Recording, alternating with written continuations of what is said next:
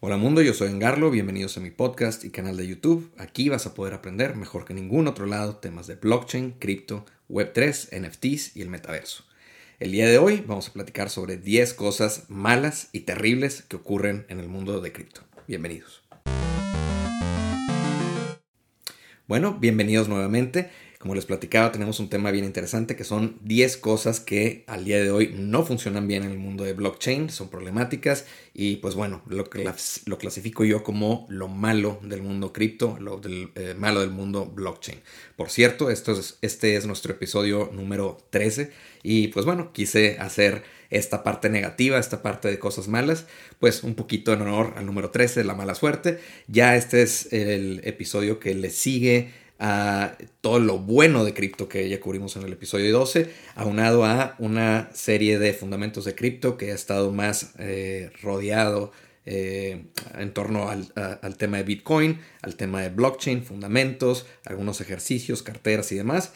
Pero bueno, este es un episodio clave para entender las cosas que aún tienen que madurar, las cosas que aún son problemáticas y están haciendo pues que esto no sea tan adoptado y que esto tenga retos que de pronto también se traducen en oportunidades. Aquí hay temas que vamos a discutir que resulten en una oportunidad grande y pues bueno, de nuevo, si no me conoces, yo soy Angarlo, Luis García, te agradezco por tu like, tu subscribe y por compartir esto que es un proyecto que espero que llegue a muchas personas en habla hispana.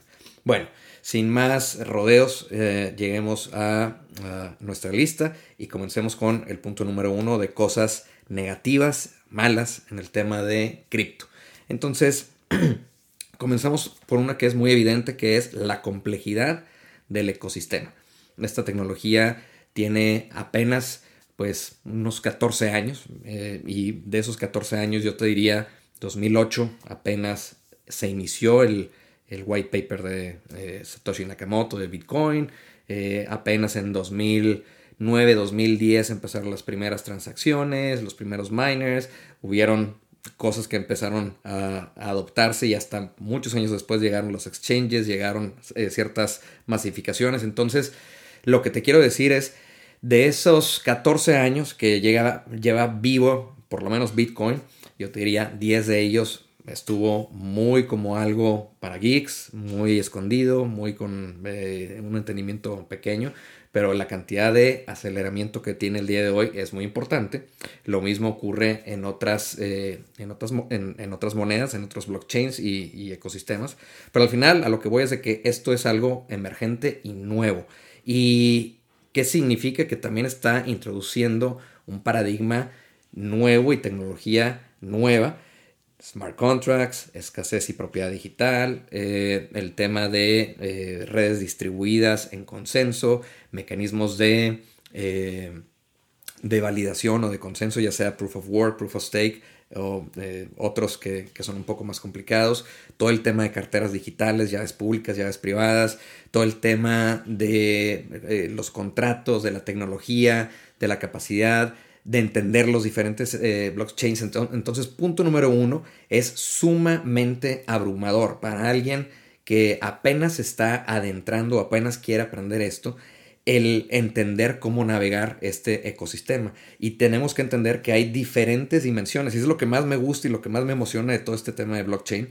El tema de que cuando tú te das cuenta de que hay tanta innovación y tantas cosas que se pueden hacer y tantos actores que no existían antes, de pronto te das cuenta que no es una moneda, no es Bitcoin y unos cuantos monedas digitales o tokens digitales que estamos hablando aquí, sino de una tecnología que de pronto se puede convertir en un segmento del Standard & Poor's y puede tener diferentes actores. Hay gente que solamente está viendo la parte del blockchain como tal y oye, ¿cómo hacemos diferentes blockchains que tengan cierta capacidad, que tengan más seguridad? Y están viendo esa parte que está tras bambalinas y que tú como usuario de pronto no te preocupas. Hay gente que está viendo más bien el tema de mining. Oye, ¿cómo hago esta política monetaria y la recompensa y la certificación de mis nodos? ¿Cómo hago que eso sea escalable? Hay gente que está haciendo más bien el tema de ya sobre esos blockchains la creación y el diseño de monedas, el diseño de NFTs, el diseño de metaversos, el diseño de políticas monetarias que antes no existían.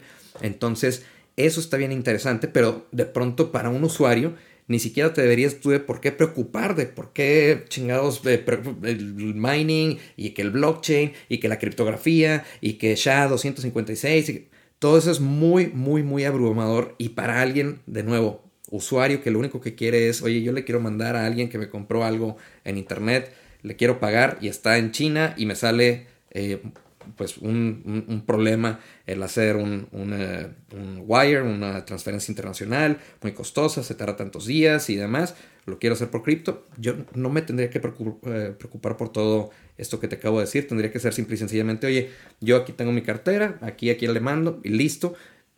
El reto es de nuevo, es tan emergente, es tan completo y tan robusto el ecosistema alrededor y la economía alrededor que es complicado navegarlo, es complicado enseñar las partes pertinentes. Yo espero que lo esté haciendo ahora mismo de una manera educada y prudente y gradual, porque de nuevo, ni siquiera hemos comenzado con las pláticas de smart contracts, de Ethereum, de carteras ya Web3, de portales Web3, de toda la higiene que tienes que tener con estas interacciones, tus bóvedas, tus hot wallets, tus warm wallets y demás. Y aparte todos estos otros conceptos de NFTs, metaversos y demás. Entonces ahí es un mundo gigantesco. No me he querido meter ahí para que te vayas adentrando con los conceptos poco a poco. Y bueno, al final la complejidad yo creo que es algo natural en una tecnología emergente nuevamente. En el internet de los 90 recuerda cómo era conectarte al internet. Oye, pues para empezar, el servicio que ya tenías que tener, el conectarlo con una línea de teléfono que nadie usara, la lentitud, los portales muy poco amigables, mucho texto, solamente unilaterales, poca seguridad, todo ese tema. Así es como comienza una tecnología, el tipo de interacción con texto solamente, con latencia, con problemas de estabilidad. Es lo mismo acá, estamos comenzando. Aquí el equivalente a lo que serían los geeks, que en los 80s, 90s hablaban de los protocolos TCP/IP y mensajerías y paquetes y IP addresses y todo el tema que al final es lo que sustenta el internet que nosotros usamos como usuarios. Ahora todo eso está sucediendo en paralelo en el mundo cripto, en el mundo blockchain, y eso confunde mucho a la gente. Entonces, por favor, yo lo voy a tratar de hacer un esfuerzo, pero ustedes también empiecen a detectar cuando la gente empieza a hablar de nuevas monedas, nuevos blockchains, nuevas cosas que están saliendo, cosas que ya existen, y de esas cosas si se refiere más a la red, que sería el equivalente al blockchain, si se refiere más a mejoras que se están sucediendo ahí, si se refiere más al intercambio y la adopción y lo que se está construyendo que utilice ese blockchain. Entonces empiecen a destilar y a consumir las cosas que les pertenecen a ustedes. Es bien interesante aprender el tema de criptografía, aprender el tema de mining, aprender el tema de los blockchains, aprender todo eso, pero no es necesario. De pronto hay gente que ha hecho mucho dinero, que se dedica solamente a la parte de trading de tokens, y esos tokens pueden ser NFTs, pueden ser monedas, pueden ser altcoins, pueden ser otras cosas, y no tienen la menor idea de qué es un blockchain, la menor idea de qué es nada. Ellos nada más ven un mercado que tiene compradores y vendedores y dicen, aquí yo puedo hacer algo de utilidad haciendo trading. Entonces, bueno, al final, complejidad en el ecosistema.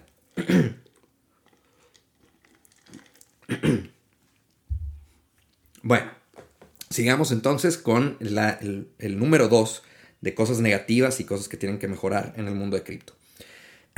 Esto es un poco la naturaleza que tiene, pero tiene que haber alternativas y creaciones o innovaciones que mejoren un poco la situación de esto. Entonces, a ver, el punto número 2 es la irreversibilidad de las transacciones. Ya lo hemos platicado, un blockchain, parte de su naturaleza es que, de nuevo, persigue este consenso de los actores de la red.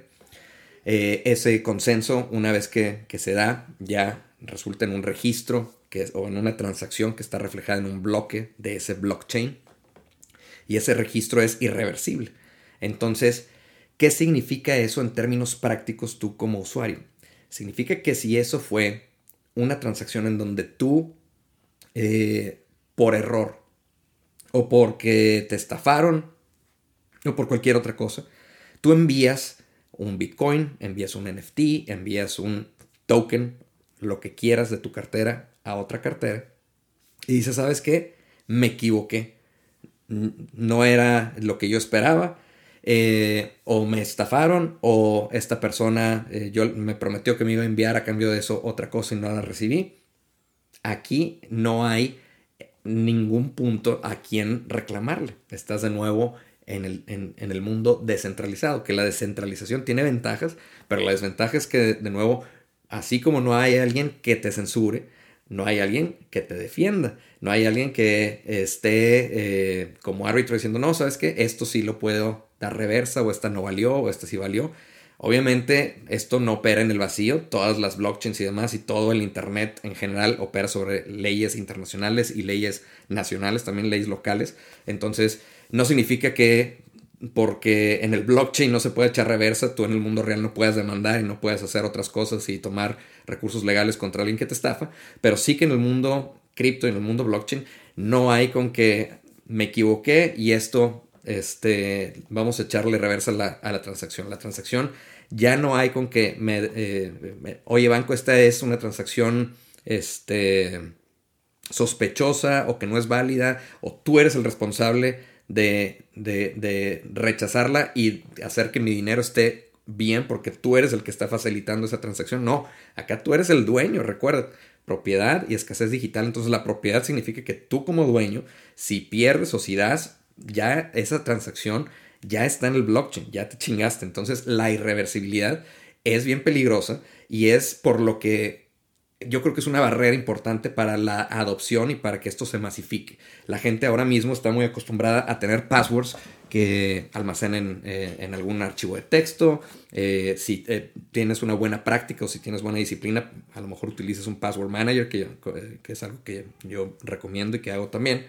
Utilizas two-factor authentication y demás, utilizas varias cosas, pero aún así, eso está almacenado en la nube. Eso a lo mejor tiene una compañía a la que te puede identificar y tú dices, pues sí, se me olvidó el password, lo recuperas. Acá no, se te olvida la llave privada, haces una transacción que quieres revertir y te jodiste. Entonces es bien delicada la higiene y el tema de las carteras digitales, el tema de la seguridad en el mundo de Web3, en el mundo de cripto, es súper, súper, súper delicado y es algo que, imagínate, hay una cantidad importante de gente que ha sido estafada. Imagínate la experiencia que un usuario va a tener que de pronto con un clic equivocado en un link equivocado pierde no un password que te preocupa, no a lo mejor unas tarjetas de crédito que te cargaron algo y de pronto ahí estás en disputas. No, acá hay gente que pierde cantidades significativas de patrimonio digital por descuidos, por un clic erróneo, por algo que firmó equivocadamente. Entonces esa irreversibilidad tiene buenas ventajas, todo el tracing, la inmutabilidad y demás, pero en ciertos escenarios también es algo que nos da dolores de cabeza. Bueno, ese fue el punto número 2, el tema de la irreversibilidad, que de nuevo tiene ventajas, pero también, y la ventaja justamente también puede ser todo el histórico, todo el tema de la el ledger y cómo se están intercambiando esos valores en el tiempo, pero también tiene esa consecuencia de que es bien sensible y bien delicada. Yo sospecho y yo creo que la oportunidad aquí está en desarrollar carteras y servicios que tengan arquitecturas, le llaman zero proof knowledge, o zero knowledge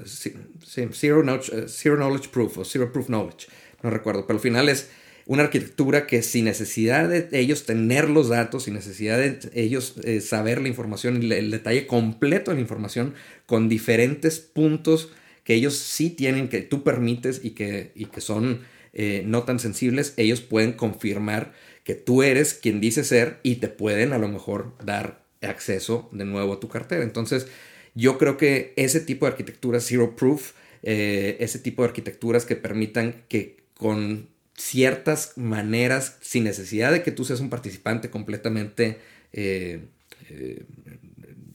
doxed, es el término, completamente revelado en términos de identidad. Tú puedes ser un participante anónimo, pero cuando el anonimato resulta en un problema con unas arquitecturas o mejoras en las carteras, probablemente se puede hacer un poco más de flexibilidad en este tema de las transacciones y su irreversibilidad. Pero bueno, ese es otro tema bien interesante, el punto número 3. Punto número 4. A ver, esto es un poco complicado de explicar, pero lo voy a tratar de hacer de manera bien sencilla. Básicamente ya hemos platicado los diferentes blockchains y ya platicaremos un poco más los blockchains de Ethereum, de smart contracts, pero verás cómo de pronto hay diferentes de estas redes y de pronto cada una tiene un cierto propósito, una cierta ventaja. Entonces a lo mejor uno es más escalable, a lo mejor uno está diseñada especialmente para un tipo de token o de economía. Y entonces estas islas, estos blockchains, de pronto lo que se busca es de que, oye, si tienen valor y si tienen contratos y si estamos en todo digital, ¿cómo por qué no puede haber interacción entre estos blockchains y crear puentes que conecten estos blockchains? Y yo de pronto tener algo en el que mis usuarios puedan acceder, no sé, fondear, hacer operaciones financieras en Ethereum y poder vender y demás, pero tras bambalinas también que tengan sus assets digitales en este otro blockchain y este otro blockchain es el que opera para correr este juego y demás. Bueno, históricamente la manera en la que se conectan los blockchains le llaman bridges o cross-chain bridges. Bueno, esos bridges, el problema es de que si de por sí blockchain como tecnología, como te platicaba, es irreversible. Y lo platicaba también como ventaja en el episodio anterior. Es un beneficio que hay reglas definidas desde el día 1, pero si las reglas no están bien, o si hay un problema, o si hay algo que por ahí se puede explotar, eso es algo bien delicado. Entonces, si de por sí los blockchains de pronto tienen estas reglas, estas complejidades y demás, y operan solamente de manera aislada, cuando tú le metes el tema de que quieres conectar todos estos blockchains y hacer estos puentes, históricamente ha habido problemas de seguridad, problemas en los contratos que hacen estos intercambios y de pronto algún update, alguna falla, alguna regla que no se definió bien en ese puente que intercambia valor, son explotadas por hackers, por personas que saben lo que están haciendo y ya sea el asset o la moneda que está de un lado o de otro que se está intercambiando, de pronto ha habido hacks gigantescos, multimillonarios. Entonces yo creo que eso es una oportunidad muy importante para el futuro de blockchain y de cripto, el tema de que las diferentes blockchains se pueden conectar. Hay unas que por diseño están interconectadas y eso hablo por ejemplo de los Layer 2s. Los Layer 2 son blockchains que están diseñados para darle escalabilidad o para darle velocidad y un poco más de complemento a una red, un blockchain layer 1. Un blockchain layer 1 puede ser Bitcoin, puede ser Ethereum, puede ser Monero, lo que sea. Bueno, hay otras que de pronto son layer 2s y están conectadas y diseñadas para que interactúen y tengan, utilicen o apalanquen el código de programación que el layer 1 facilita para poder hacer más escalables ciertas operaciones. Esas son un poco más seguras, pero cuando ya hablamos de intercompatibilidad de blockchains completamente diferentes y puentes y contratos que de pronto envuelven un asset por acá y lo prestan por acá y luego ahí hay un riesgo bastante importante. Yo creo que en el futuro va a ser importante que existan este tipo de conexiones y de puentes, pero hoy por hoy, 2023, históricamente ha sido fuente de varios hacks, varios problemas y de dolores de cabeza. Entonces hay que siempre ver cuáles son esos proyectos que están utilizando puentes y dónde puede haber impactos por ahí también. Y pues bueno, también apostar a aquellas personas, a aquellos proyectos que tienen realmente la visión de cómo conectar estos blockchains, porque al final pues todo esto va a ser bien importante y al final vamos a estar en el metaverso y va a ser importante que todo esté conectado. Es parte del metaverso. Bueno. Sigamos con otra que ahora ya no es tanto del tema tecnológico, es más bien del tema humano. Y eso tiene que ver con la avaricia.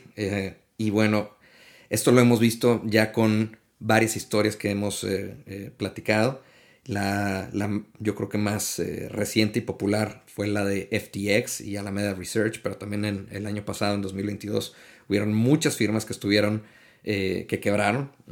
Three Arrows Capital, hubieron criptomonedas, Luna y Terra.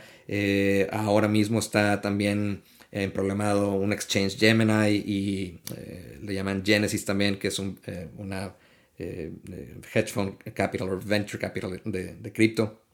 Entonces, todas estas quiebras, todas estas empresas, todas estas personas que de pronto resultan en fraudes y resultan en cosas que explotan y que se derrumban, tiene que ver con avaricia, tiene que ver con esta gente que ve una tecnología que tiene mucha innovación, mucho valor, mucho potencial y lo usa para de pronto estafar gente que de buena fe está tratando de invertir en esto, está tratando de apostarle al jinete, no al caballo, y ve en el fundador a lo mejor algo positivo, ve en la gente que de pronto esto tiene las reglas que se pueden poner en los contratos y la escasez, una potencial escalabilidad y explosividad muy grande, y entonces meten dinero, y no solo su dinero, sino lo que hemos platicado, dinero prestado, dinero apalancado.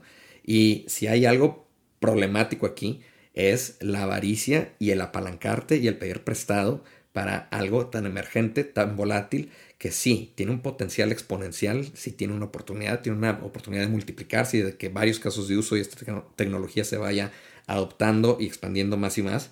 Pero hasta que eso suceda, hasta que varios de estos problemas se resuelvan, la gente que más o menos lo entiende o que le gusta la apuesta y le gusta el movimiento, le está metiendo billete prestado, y eso está bien delicado porque es lo que hace las burbujas, es lo que hace que se inflen las cosas, los precios, y de pronto todo truene cuando hay un movimiento de cualquier lado, ¿eh? O sea, ahora que Bitcoin recupera algo de terreno y que tuvo un rally al comienzo de 2023, hubieron liquidaciones de muchas personas que estaban apostando a Bitcoin que siguiera perdiendo precio. E igualmente, cuando bajó de precio, hubieron personas que hicieron dinero y muchas personas que perdieron dinero también. Entonces, bueno, el tema de estos bridges es delicado, pero también el tema de la avaricia y lo que se construye encima de estas blockchains. Bueno, al final todo esto es para decirte de nuevo lo nuevo, las limitantes, lo peligroso que de pronto la tecnología también puede tener. Algo que no platiqué en el tema de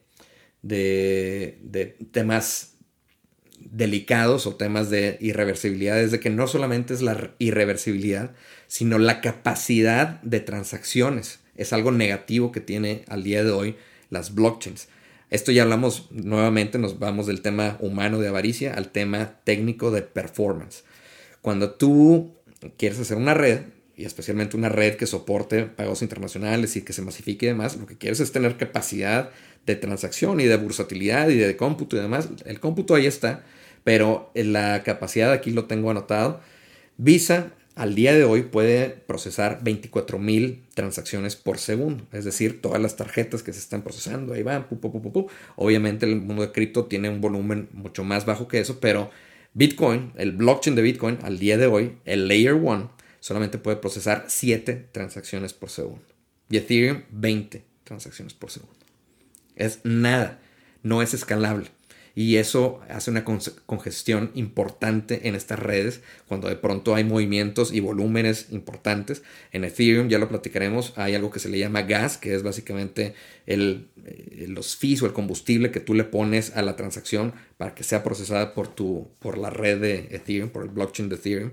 Y de pronto se hace lo que se le llama como gas wars, que es de que hay tanta demanda y tanta congestión que la gente gasta cantidades importantes para ponerse al frente de la fila y hacer que su transacción llegue primero, y eso hace que de pronto se gasten cantidades idiotas de dinero solamente en ejecutar cosas en la red, en network fees. Entonces, esto es precisamente la razón por la que existen roadmaps de estos blockchains que están diseñados para que exista más capacidad de transacción por segundo. En Ethereum hay un roadmap que ya comenzaron con el tema de su movimiento Proof of Stake, pero después hay otros hitos que tienen en los siguientes años que como propósito en gran medida tiene que ver también el tema de la escalabilidad del blockchain Layer 1 de Ethereum, pero también esta es precisamente la razón por la que existen los Layer 2s como Polygon, como Polygon, que es un Layer 2 de Ethereum, o como el Lightning Network, que es un Layer 2 de Bitcoin, en donde lo que se busca justamente es esta escalabilidad de transacciones. Pero bueno, al final ya platicamos 5 de los 10, vamos a la mitad. Entonces, complejidad del ecosistema, irreversibilidad de las transacciones, los cross-chain bridges que tienen ahí vulnerabilidades y problemas, la avaricia y la capacidad de transacciones. Son 5 cosas que al día de hoy todavía están muy inmaduras, todavía tienen que desarrollarse y pues bueno, es algo que tendrá que suceder en los siguientes años. Ay, güey, he hablado mucho. Ya se me está acabando la voz. Y por allá se están peleando seguramente. Bueno. Hito número 6 o punto número 6.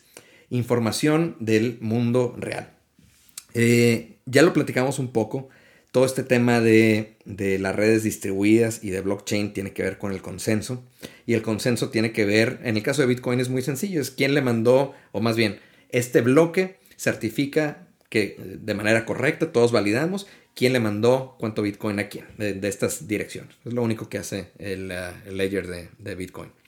En el caso de Ethereum y de otras plataformas de smart contracts, ahí pues los smart contracts tienen reglas. Y las reglas dicen, oye, si ocurre esto,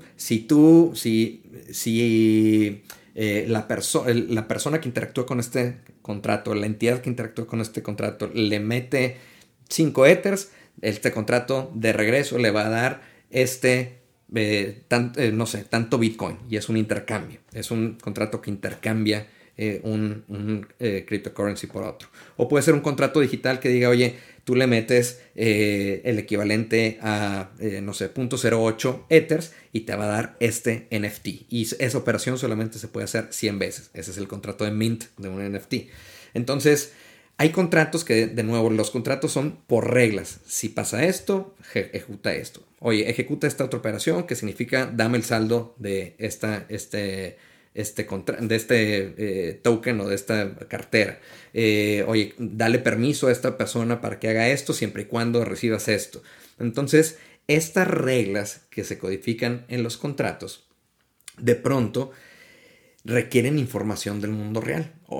Como en un contrato en donde, oye, si llegan las vacas a tal destino, entonces sí se le paga esta orden y se paga, pero solamente si llegan las vacas. Bueno, pues las vacas están en el mundo real y no en el mundo digital. Entonces, ahí lo que ocurre es de que el blockchain y el contrato tiene que tener y poder identificar algún evento del mundo real. Si llovió, oye, si llueve, yo quiero tener una póliza de seguro cripto en la que si llueve me pagan tanto.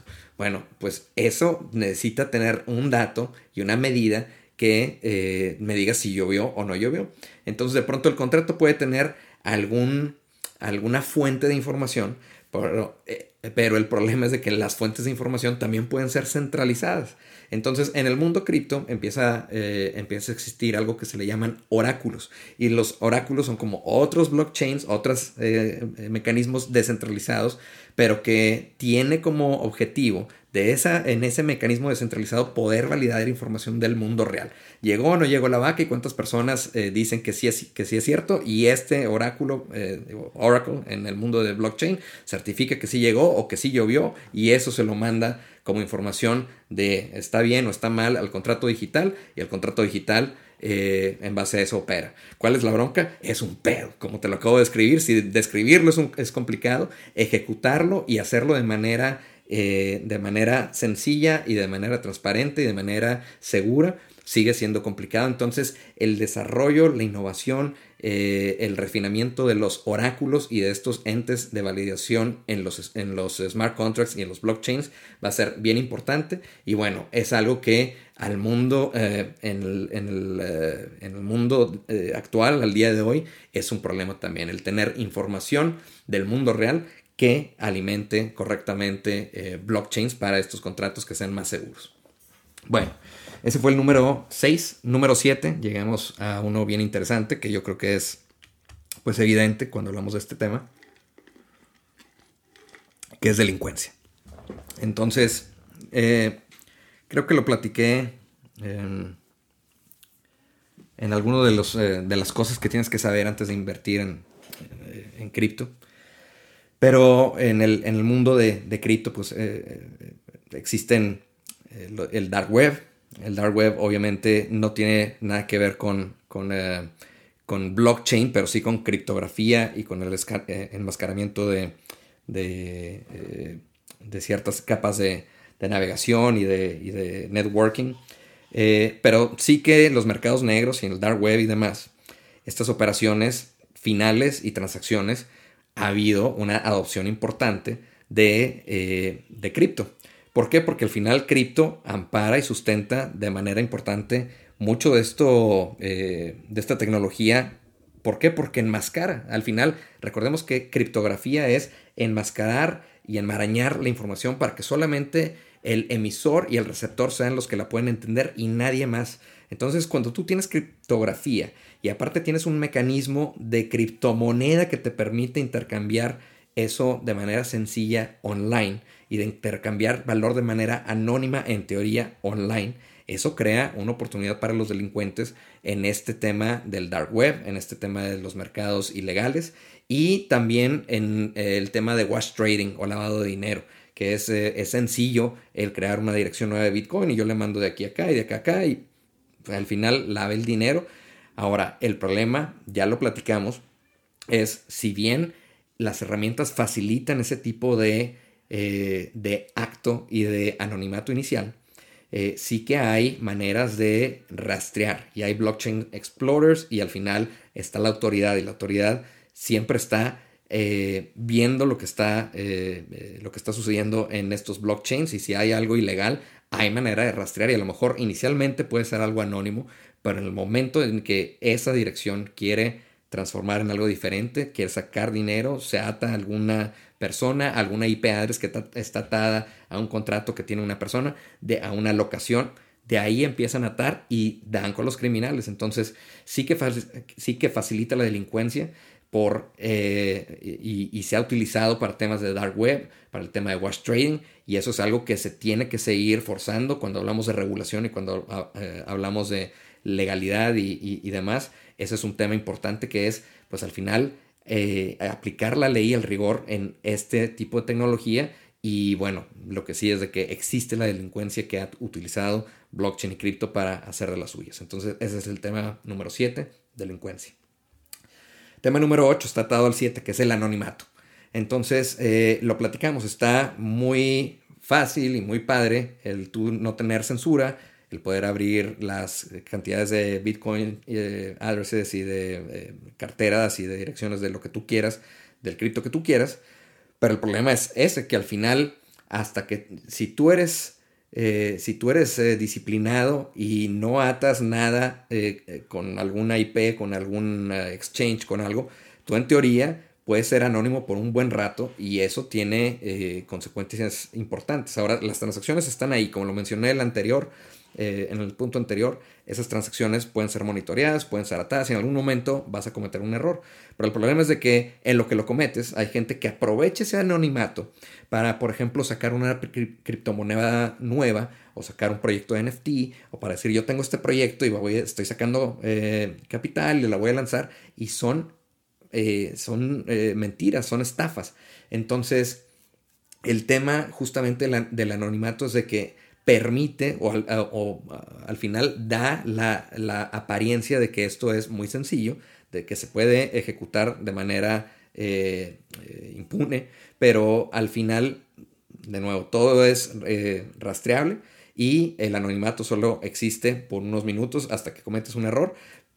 Y bueno, el anonimato puede introducir o generar otro problema, que es uno muy delicado, el número 9, que son los hacks y las estafas. Entonces, lo platicamos hace rato con los bridges, lo platicamos con lo que acabo de comentar de gente que lanza algún proyecto de NFT que resulta que es una estafa. No lo puso en el episodio número 11, que fue nuestro glosario básico de cripto. ¿Por qué? Porque es un término un poco que va más atado con los NFTs y Web3, pero es tan común que estafen en los NFTs que existe un término que se llama rug pull. Rug como tapete y pull de jalar. Entonces como que te presentan un proyecto, ponen su Twitter, ponen su Discord, ponen su contrato digital, dicen vamos a lanzar este NFT y de pronto lo lanzan, la gente se lanza a hacer el mint de este contrato, le hace sold out, se vende todo, la persona y el proyecto que lanzó este mint levanta una cantidad importante de capital y de pronto se desaparece.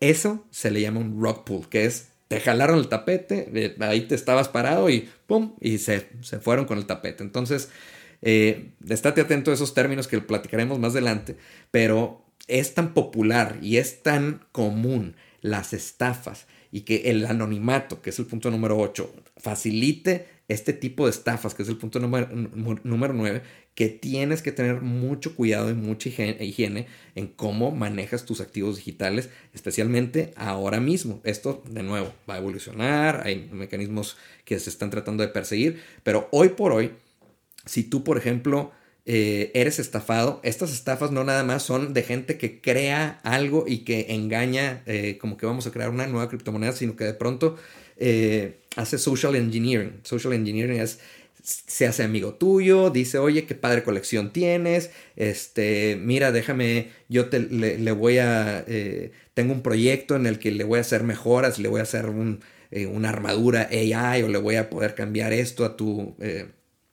monito o lo voy a poder poner en este museo. Mira, tú nada más firma esta transacción y una firma, un clic, algo que le hagan phishing, por ejemplo, que phishing son estos websites que parecen que son reales, pero son cascarones de estafa.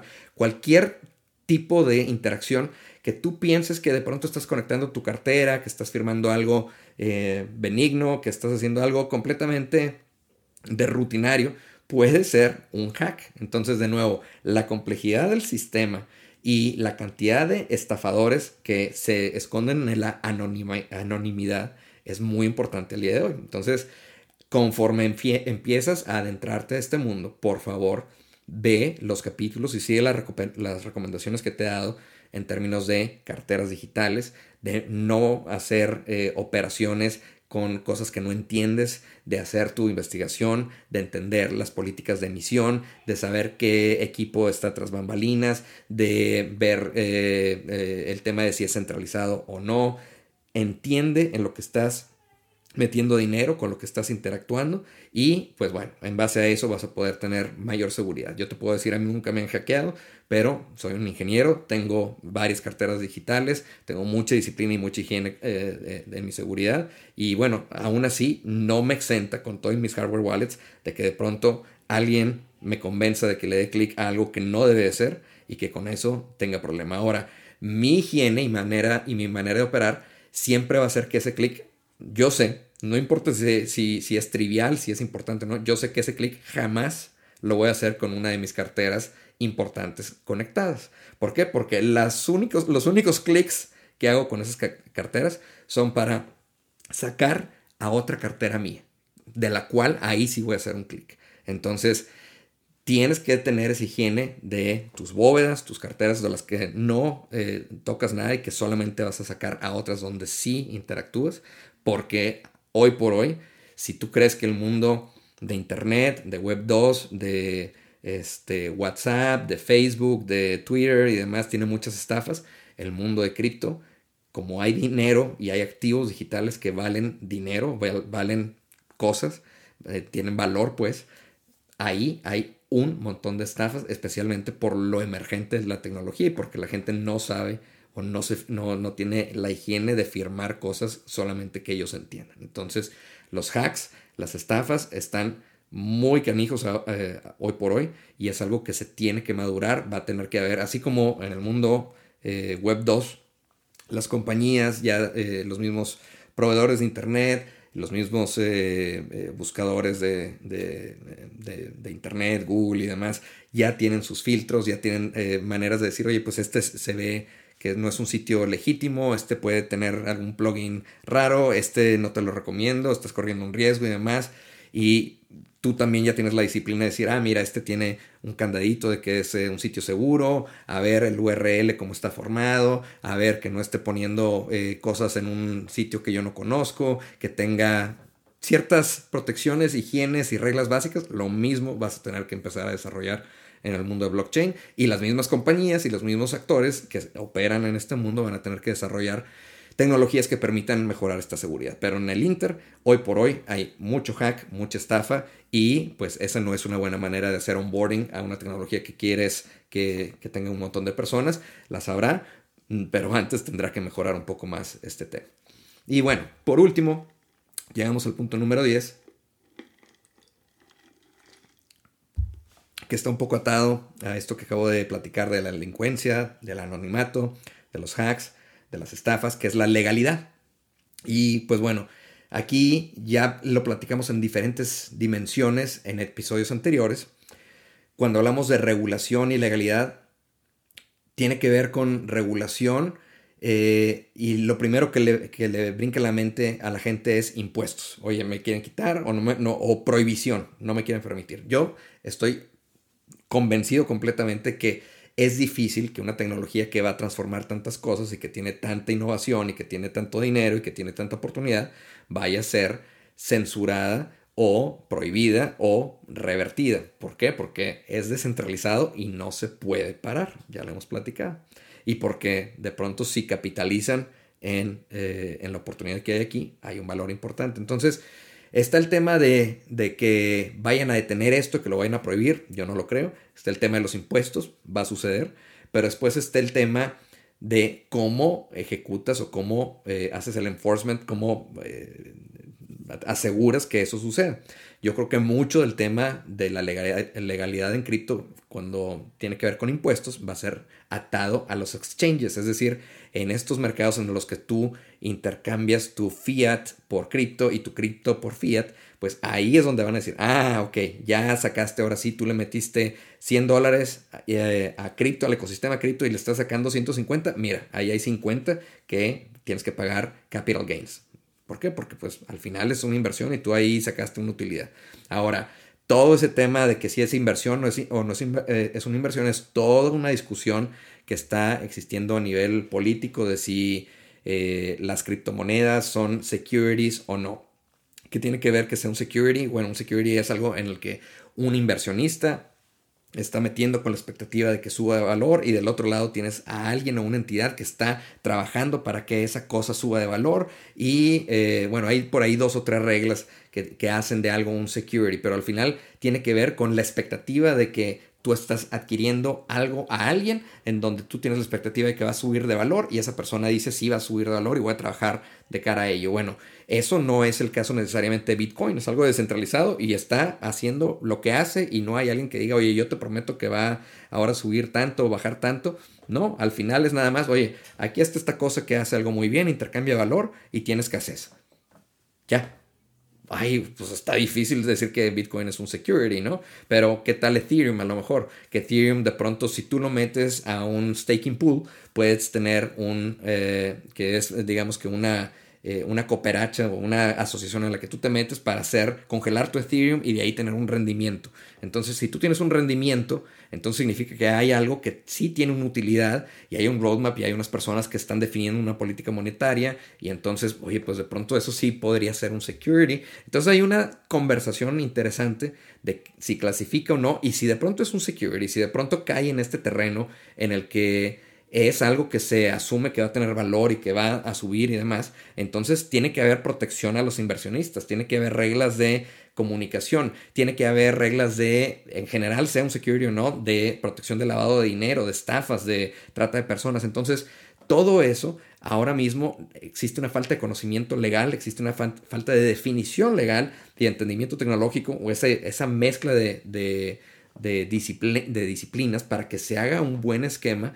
Y ahora la complejidad de esto es de que esto ocurre a nivel mundial. El blockchain de Bitcoin no existe, el blockchain Estados Unidos, el blockchain México, el blockchain Canadá. No, es el blockchain de todo el mundo. Entonces, ¿qué pasa si estás protegido bajo ciertas reglas en un país, pero tú eres estafado por otro? Pues bueno, obviamente en cara del país o entre las leyes de este país, esta otra persona es un criminal y está rompiendo las leyes. Pero, ¿qué pasa? Ya físicamente estás en el otro lado del mundo, entonces, ¿cómo forzas y cómo ejecutas esas reglas?